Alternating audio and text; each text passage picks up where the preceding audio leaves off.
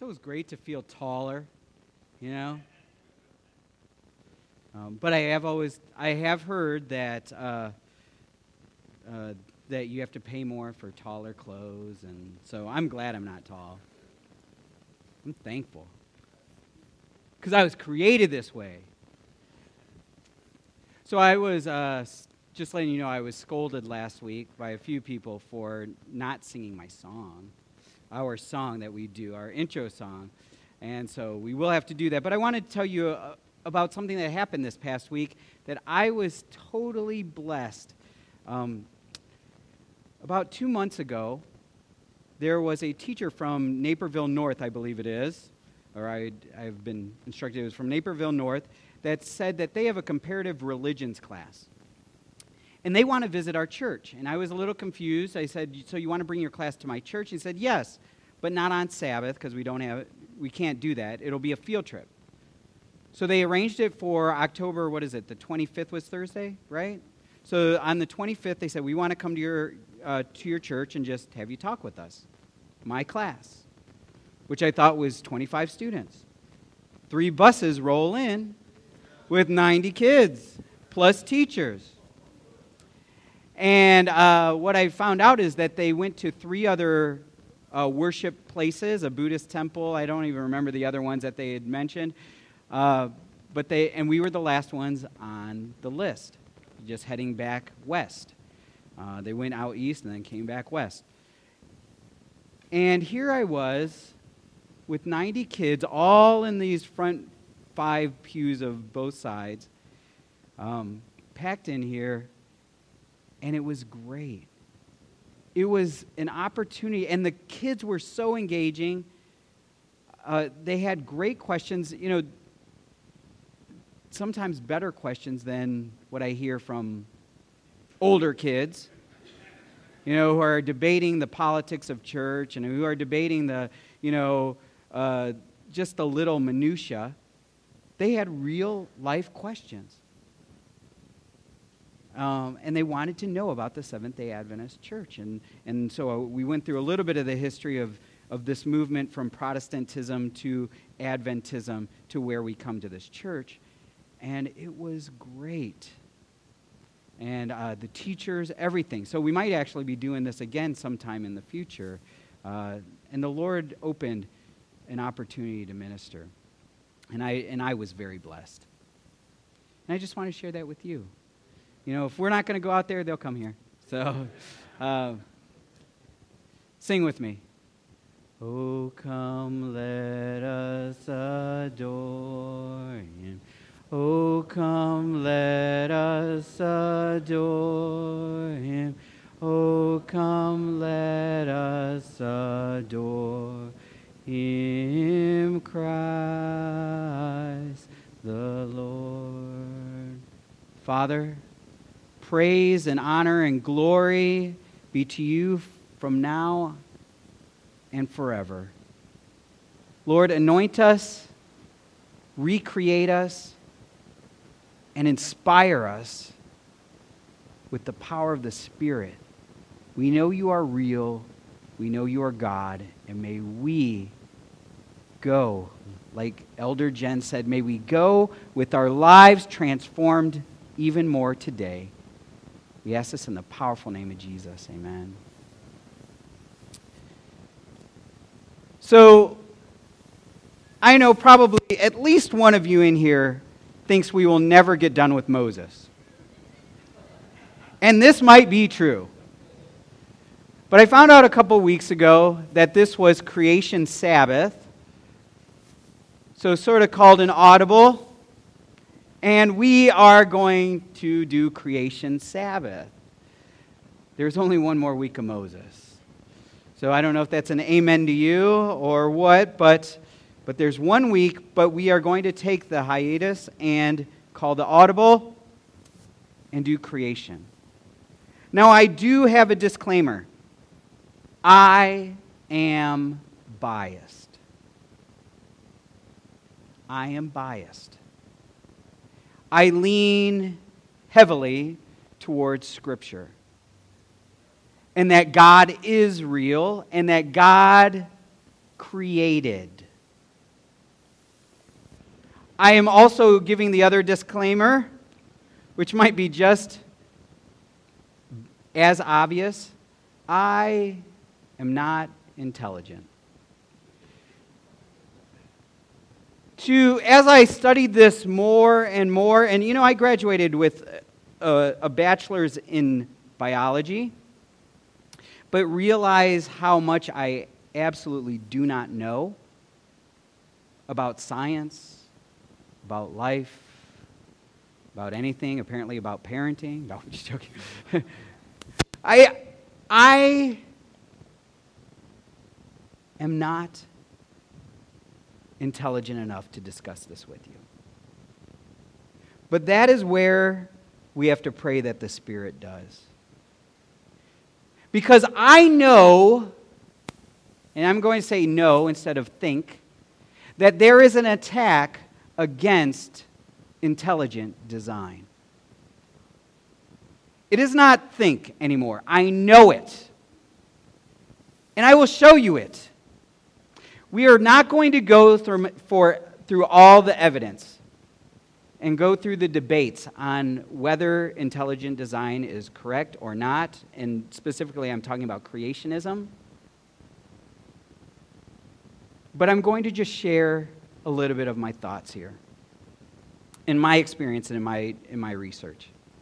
The next picture shows about 6 months before we came here, we moved here, we went to this place. Now, I'm assuming you, being mostly from this area of the country, do not recognize this place. But this is in the city of Waco. Yeah, anybody heard of Waco? So, there are two things that people know about Waco. The first thing was in the early 90s, and a guy named David Koresh. We know about that. And the Branch Davidians, we know about that. The second thing is a married couple named what? Yeah, Chip and Joanna Gaines. They are the rock stars of Waco. I don't know if you've ever been to Waco now, recently, if you've ever seen that show. And some of you are like, okay, I don't know who they are. But, some people know. They have built parts of the city around this mecca of stuff that Chip and Joanna Gaines. They used to have this little tiny store, and they have this show on HGTV, but now there's tours around the city that are paid for and based off of their silo complex. It's insane. They have sort of transformed the city into not Waco anymore. But there's a lot of other cool stuff in Waco. And it was only about an hour and 15 minutes away from where we live, so we would drive there every once in a while and just go visit the stuff. And this is one of the things one of these hidden gems in Waco, and it is the Waco Mammoth National Museum. And they have quite a few mammoth bones in this little area that they have excavated. And you can see, I don't know if you can see right here, here's one of the, I believe it was one of the parents here. And they've excavated and they found mammoths all in this little area. Now, ironically, they said, it's strange that we find them all right here. In this acre of land, we find them. And we actually found them in a unique position. We found them where the adults had surrounded the children. This is from the tour guide. He said that, millions of years ago they had all this stuff, but then he says, but ironically, they were surrounded by the children. And so it was like a protection sort of situation. But he said it's not like when they protect against a predator, because they would always face a predator, and there would have been scattered stuff from a predator that comes in. He said the only thing we could surmise, around Ice Age time, is that they surrounded them because they knew something was coming, and it was quick, and they all died. And he said this with his mouth. This evolutionist guy, he says, like there was a flood or something. I was like, oh, light bulb. Yeah, there might have been a flood. It said some of them even, it looked like at one point they were sort of trying to hold up their young to get them from not dying, above the water mark or the mud mark or whatever it was. From his mouth, he said, it seems like there was a flood here. Oh, amazing. If you can go to the next slide. Stereotypes. We have moved progressively against stereotypes. Stereotypes that have to deal with races or political parties, even though we're sort of moving towards stereotypes in that direction. What you believe. This movie, if you've ever seen this movie, it's a documentary, and it's sort of an entertaining documentary. Do you guys know who this guy is? Ben Stein? Who's heard of Ben Stein? Ben Stein, before he was an actor, he was an economist, wasn't he? Or some kind of, and he was making a lot of money. He was actually, one of the businesses he invested in was connected with Warren Buffett and all that kind of stuff. So he was making money, went into acting, made some money there, and he decided that he would make this movie. And he says, my stereotypes have been busted. Because the stereotype with science is that science is against religion. And scientists, if they're smart, are not creationists. Did you hear that? The stereotype is, if you are a scientist, and then you are against intelligent design. But this movie says, no, there's quite a few scientists out there that don't necessarily believe in the Judeo-Christian creation, but they believe that something out there must have designed something here. And guess what? They're being let go from academia. These professors that should have been en route to tenure are being not promoted and even fired because of what they are claiming. And they're not even claiming creation happened. They're claiming there might be a possibility that there was a design here. Now, if you read the reviews, I've watched the movie. I thought it was pretty entertaining. If you read the reviews, they're not friendly. They basically say that he's pushing fundamentalism, he's pushing ignorance, because the next step is that you believe in a Christian God and then on. There is the stereotype that you are ignorant if you believe in intelligent design. And it is an open agenda. Actually, if you go to the next slide, I don't know if you realize that this is on the website. You've heard of Wikipedia, right? Wikipedia has now become an accurate encyclopedia that people go to. They don't go to these books called encyclopedias anymore. The most resourced encyclopedia out there is Wikipedia. You guys realize this, right? Written by common folk. I think there's really some good stuff in there. There's some good information in Wikipedia. But I don't know if you know this. There is actually a branch of Wikipedia called Rational Wiki.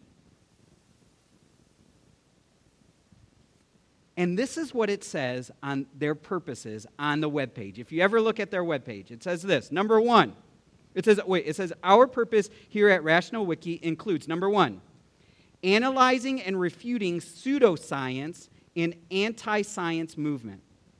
Number two, documenting the full range of crank ideas. Number three, explorations of authoritarianism and fundamentalism. And number four, analysis and criticism of how these subjects are handled in the media, meaning probably with the internet, specifically media. The reason I came across this is I was trying to find a bio on a guy named Dr. Douglas Axe, who wrote a book called Undeniable, and he is a microbiologist who believes in intelligent design. And if you go, Douglas Axe, A-X-E, if you read what they say about him, it is so biased that Rational Wiki has basically said his degrees mean nothing. He is really not intelligent. It is so biased. It's not trying to hide it. They believe he's one of the crank ideas. And they do this with several. If you ever get to see, or maybe read some of the people out there, how many of you know who John Lennox is? Dr. John Lennox. This guy, I think, is one of the greatest Christian apologists out there. He actually is a professor at Oxford University. It's this small, little, insignificant university in England. He is a professor of mathematics. That is what he has his doctorate in. Now, if you ever watch on YouTube, you can see where he does debates with Richard Dawkins, which is a pretty big name, the God delusion of atheists. He is probably the biggest name of atheism still out there. There are a couple other names out there, but he's a pretty big name. And it would mostly because of the God delusion. But so you have John Lennox, you have John Cimbala, who is a mechanical and nuclear engineer at Penn State University. That's still not a schluff university, even though the University of Michigan is way better. But, Penn State, one of the Big Ten schools, and he actually proposes that there are some evidences that maybe the laws of thermodynamics lead to a creationist. It's evidence for that. There is a guy, his name is Gerald Lawrence Schroeder. He is a doctor. He now is in Israel, but he is a physicist, and I think he's a nuclear physicist to be specific, and he also is very much a creationist. But if you look at the sites, even like Wikipedia, it always seems to include, but the academia doesn't really acknowledge them anymore because of their intelligent design beliefs. Do you believe that there is an agenda? Okay, all right, let me say that again. Let me ask it again. Do you believe that there is an agenda against creation? Yes. I want to read a couple of quotes from John Lennox. You're going to see these. Again, I really like some of his work, some of his debates that I've read and heard, and his ideas of new atheism. He says this, and this was probably about 20 years ago when he wrote this book. He says, in China, we can criticize Darwin, but not the government. But in America, and remember, he's in England, but he sees it from, in America, you can criticize the government, but not Darwin. Do you find the irony in that? Dr. John Lennox also says, it is rather ironical that in the 16th century, some people resisted advances in science because they seemed to threaten belief in God. And that is true. It's believed that Sir Isaac Newton and some of these people were sort of oppressed or persecuted because of their ideas of science by the church. Whereas in the 20th century, and now we're in the 21st, scientific ideas of a beginning have been resisted because they threaten to increase the plausibility of the belief in God. So it's flopped. The church used to say, science, no, we believe in God. We don't need science. Now, it's saying the flip-flop. Science is sort of saying, we have proof, you don't even have to investigate that God thing. He finds irony in that, and so do I. I find irony that we won't even allow the dialogue. That's what frustrates me. If you're talking to me, that's what frustrates me most. Is that we can't even dialogue about this. because I am seen as unintelligent if I believe in creation. But I don't think that's really what the scientific world is like. I actually believe in reading more and more people's writings that there are more and more scientists that are at least questioning, is there something else out there that has set this stuff in motion? That has controlled what we have to this point. But first we have to get to Scripture. Because we have to read this crazy language if we want to see this. And from Scripture, it says this. First one up there in Genesis 1 through 3. In the beginning, God created the heavens and the earth. And you guys have known that text for a long time. Now the earth was formless and empty. Darkness was over the surface of the deep, and the waters... and the Spirit of God was hovering over the waters. And God said, "Let there be light," and there was light. Let me say one thing first before we go any further. Scripture was not written as a science textbook. Do you understand this? I mean, do you really understand this? Because I have heard, and sometimes at the detriment to the creationist movement, I have heard Christians, I'm going to say Christians or creationists, that have tried to use Scripture as science. And if you remember, the purpose of Genesis and Exodus, and actually all of the Torah, the 5 books, was basically to tell Israel who they were. Because they had just been where? Egypt for how many years? 400 years, that's several generations. You have forgotten who you are. I'm sure our nation, since George Washington, has changed. We are not the same America. So in all those generations of 400 years, he says, you have forgotten where you come from, who you are. Let me tell you, this is it. It wasn't to give scientific proof of blah, blah, blah, blah, blah. He's saying, this is where you came from, and I'm going to talk to you like you're a kid. Sorry. Because if I gave you the astrophysics and all of this and the whatever you want to say, and sorry, physics, I know they think they're the purest of sciences. I'm going to say the biology and everything, the most applied science. So if you do this, I'm going to talk to you so that you can understand where you came from and why you exist. Because of my love, you exist. It wasn't about science. He could have. We wouldn't understand. But he says, this is basic. In the beginning, God created. Now, by the way, in the Hebrew language, which I love, it's actually different than here. Because if you ask the general evangelical Christian, or maybe even within Adventism, what does create mean? Like, how would you define create to somebody who doesn't know what the word create means? You make something out of nothing, right? And that's not what the Hebrew word is. It isn't. Actually, that comes from the Latin, ex nihilo, out of nothing, which they put in there when they translated it into the Vulgate. They said, well, what does this mean? Okay, we'll do that. Actually, this word, bara, in Hebrew, can you say bara? This word was used in verse 26. It says, let us, and it's translated make, because they didn't want to use create, because we believe create is out of nothing.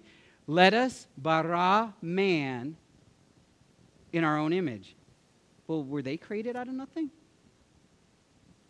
No. Out of the dust of the ground. Oh. Okay, well, we'll just use make in there instead of create. We'll throw those English readers way off. But this word bara, and I'm just going to go on my little tangent here because I love the language, is used in a couple of spots.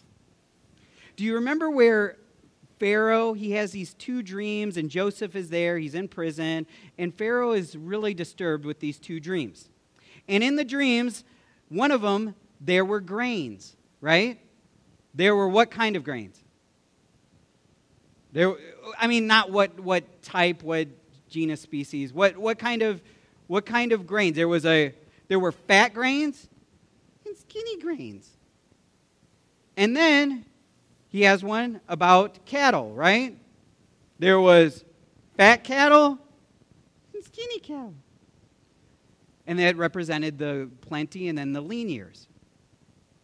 The word bara there is fat. Excuse me. Actually, it is used, do you remember the story of Ehud? When he shoves that sword in the king, and he is so fat that he envelops the sword and it goes out his back. It's like, bloop, where'd it go? Bling, out the back. And he dies because he got stabbed by a sword. The word fat there is bara. So there are Hebrew scholars that actually believe that bara means to fatten or fill. Is there a light bulb yet? Okay, I will explain. Remember, this is not a science book. There is a possibility that this rock was here before Genesis 1's account. But remember, this is about you people, you humans, where you came from. Concerning life, he says, in your beginning, what concerns you? This is where God fills or fattened the earth. And he did it with light to give you around you. It didn't mean that there was no light anywhere else. It's what concerns you. Unless we believe that everything in the universe was created the same time we were, that same week. If you assume that, then we have totally different views. But he says, God filled the earth at this time. And he did it he split the waters. And he puts vegetation. And then he starts, he starts doing things around this solar system that are important. But not the whole universe. I am sorry if you disagree with me. We can talk about this later, dialogue about it. I do not believe he is saying the whole universe was created this week. But there are people that believe that.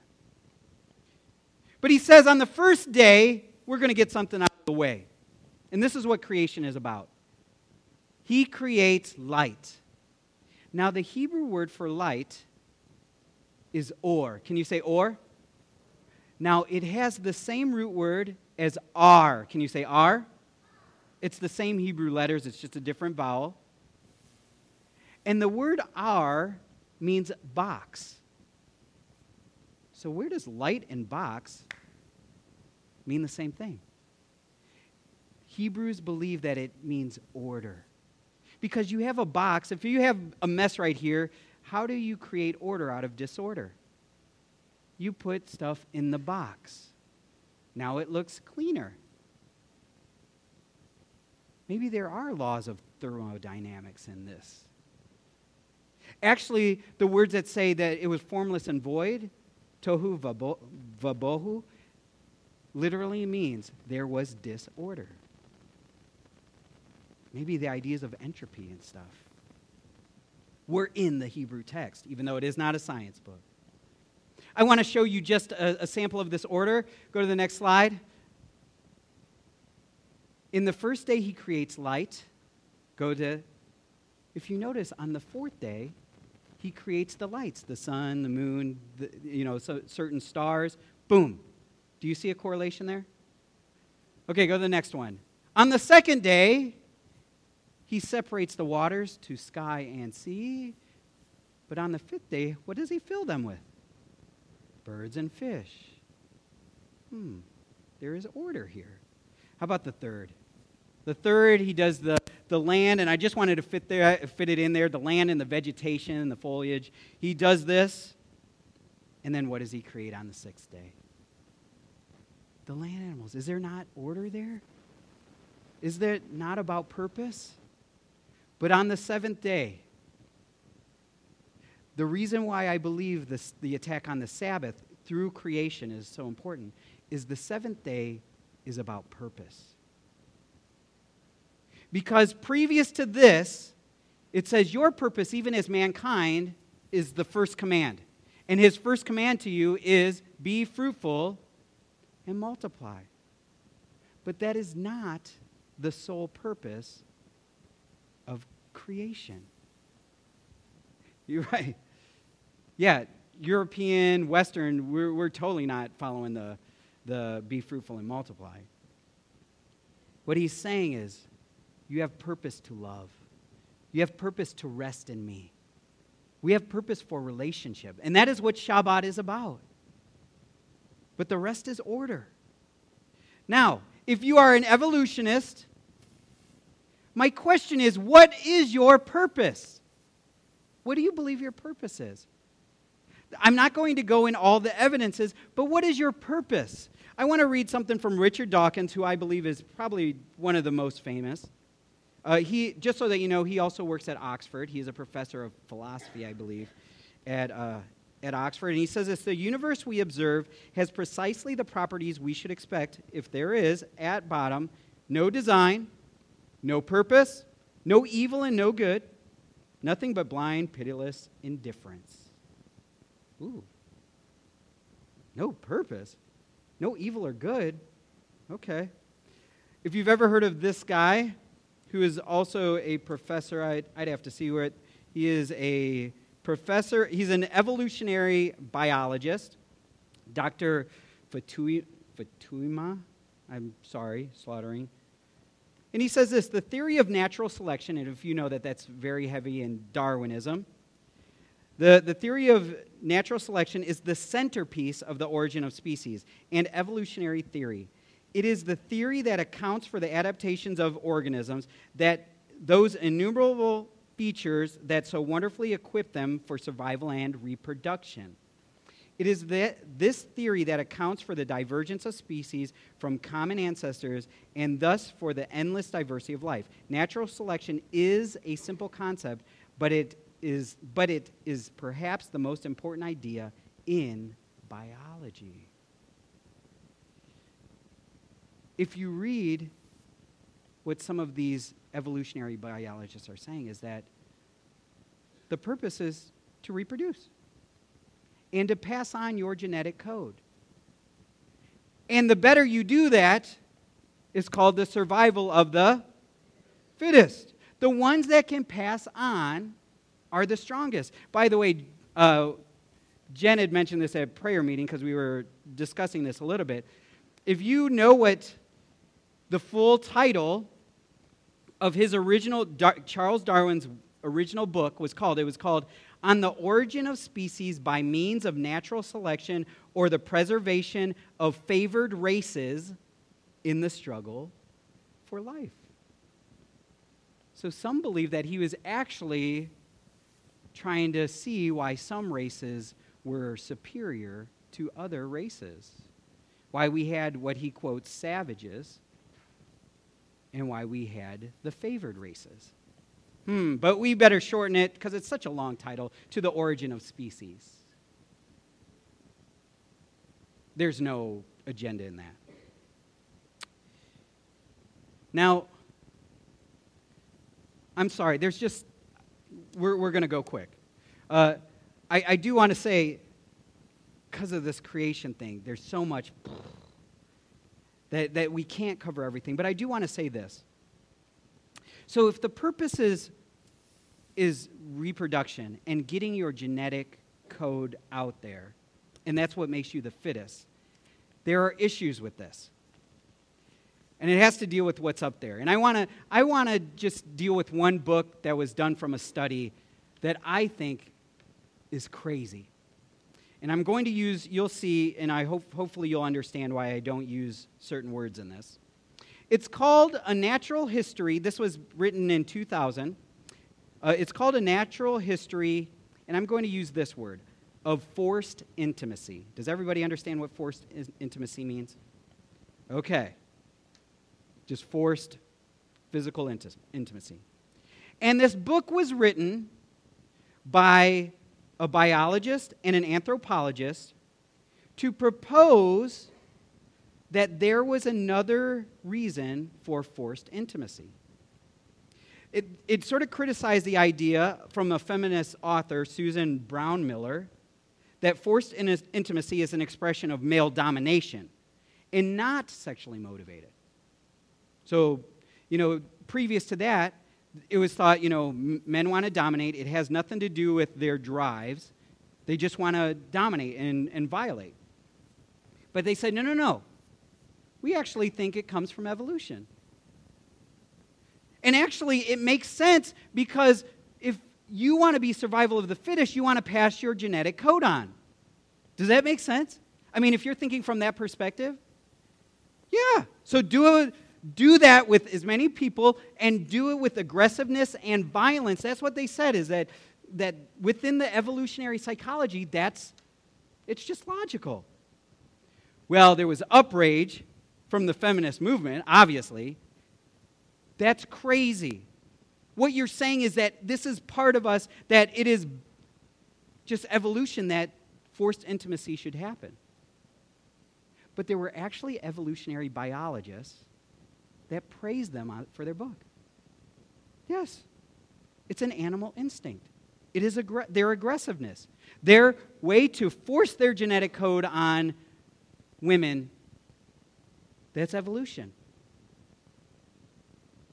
I believe that morality goes out the door. It has to, if you do not believe in creation. If you believe strictly in evolution. You can't. Psalm 14:1 says, "The fool says in his heart, there is no God. They are corrupt. Their deeds are vile. There is no one who does good." A really good book that I have read, I read this about 5 years ago, is called The Making of an Atheist by Dr. James Spiegel. He's a professor at Taylor University, I think somewhere in Indiana. And he basically says, you've got Santa Claus, you have the Easter Bunny. Atheists do not push against these, even though they are myths. But if this supposed myth of creation, of God, is just another myth, then why do they push so hard? And his theory is it's all about accountability. Because they want to live the way they want to live. That's it. And if you can't probably see it there, but it says how immorality leads to unbelief. And he goes through and he talks about science at first, and he basically says, this evolution thing, if you're thinking logically, is just as ridiculous as the way that they make creation sound. It's just illogical. I want to show you a clip from that earlier movie that I told you that talks about how illogical this is. You could end it right there. There's a little bit more to that. I don't know if you caught what that was saying. For this to happen, for life to happen the way it did, and if you understand the chemistry, because I'll say it, the chemistry that needs to happen for this to happen, the absence of oxygen, then the presence of oxygen, the absence of water, then the presence of water, for this to happen is so unlikely. It's crazy, but we have made it fact in our science books, at least more factual than creationism. But I want you to know this. Evolution is a theory. Do we all understand this? It is a theory. It is not a fact. And so, now, let me say this. Evolution does happen, but we're talking microevolution. We have changed as a country in the last 300 years. Sure, evolution does happen. Life expectancies have changed. That evolution has happened. We're not talking about macroevolution. That's what this is talking about. I want to finish with the ideas of creation. Because we could debate till the end, till we're blue in our face. But creation is what I believe, and I told you from the beginning I am biased. And I want to read our original text. It said this: "Then I saw another angel flying in midair, and he had the eternal gospel to proclaim to those who live on the earth, every nation and tribe, language, and people. He said with a loud voice, "Fear God and give him glory, because the hour of his judgment has come. Worship him who made the heavens, the earth, and the sea, and the springs of water." For some odd reason, this first angel says, I got to remind you, there is a creator. Because people are forgetting. They're trying to erase the stamp of creation. And guess what? What it uses towards it, it says this creator, idea of creator, is the eternal gospel. Creation is good news. It means we have purpose. And our purpose is not just to forge through and try to push our genetic code. Our purpose is to love. Our purpose is to be moral. And it's not what Bill Maher, if you know who that guy is, an outspoken atheist and TV personality. He says, well, ethics and stuff is just common sense. It'll just happen. Mankind just has it. No. You were created for it. And creation is gospel. Creation transforms something into something else. Jeremiah 32:17 says, "Ah, sovereign Lord, you have made the heavens and the earth by your great power and outstretched arm. Nothing is too hard for you." If you can transform what happened before, you can transform anything. So my last question to you is, what then are we waiting for? What then is the world waiting for? Because I think part of the problem is that we have not given the world what it's really waiting for. And it's transformation. So they see hypocrisy. Because guess what? We can debate the science of creation, but guess what? They weren't there either. We weren't there. They weren't there. We can just talk about it. And they can use their science and whatever. It doesn't matter. They can dispute the authenticity of God's word, and we can debate about that till we're blue in our face. But the thing that they cannot dispute is if the power of Jesus Christ has transformed my life, if I am recreated in his image. And the problem is sometimes in Christianity, we have preached creation because we want to stay true to this, but we show an untransformed life. And they say, see, that's what Christians do. They are like that. And God is saying, I want you to show them the power of recreation. And prove this verse true that says, therefore, if anyone is in Christ, truly in Christ, he is a new creation. The old one has gone, the new one has come.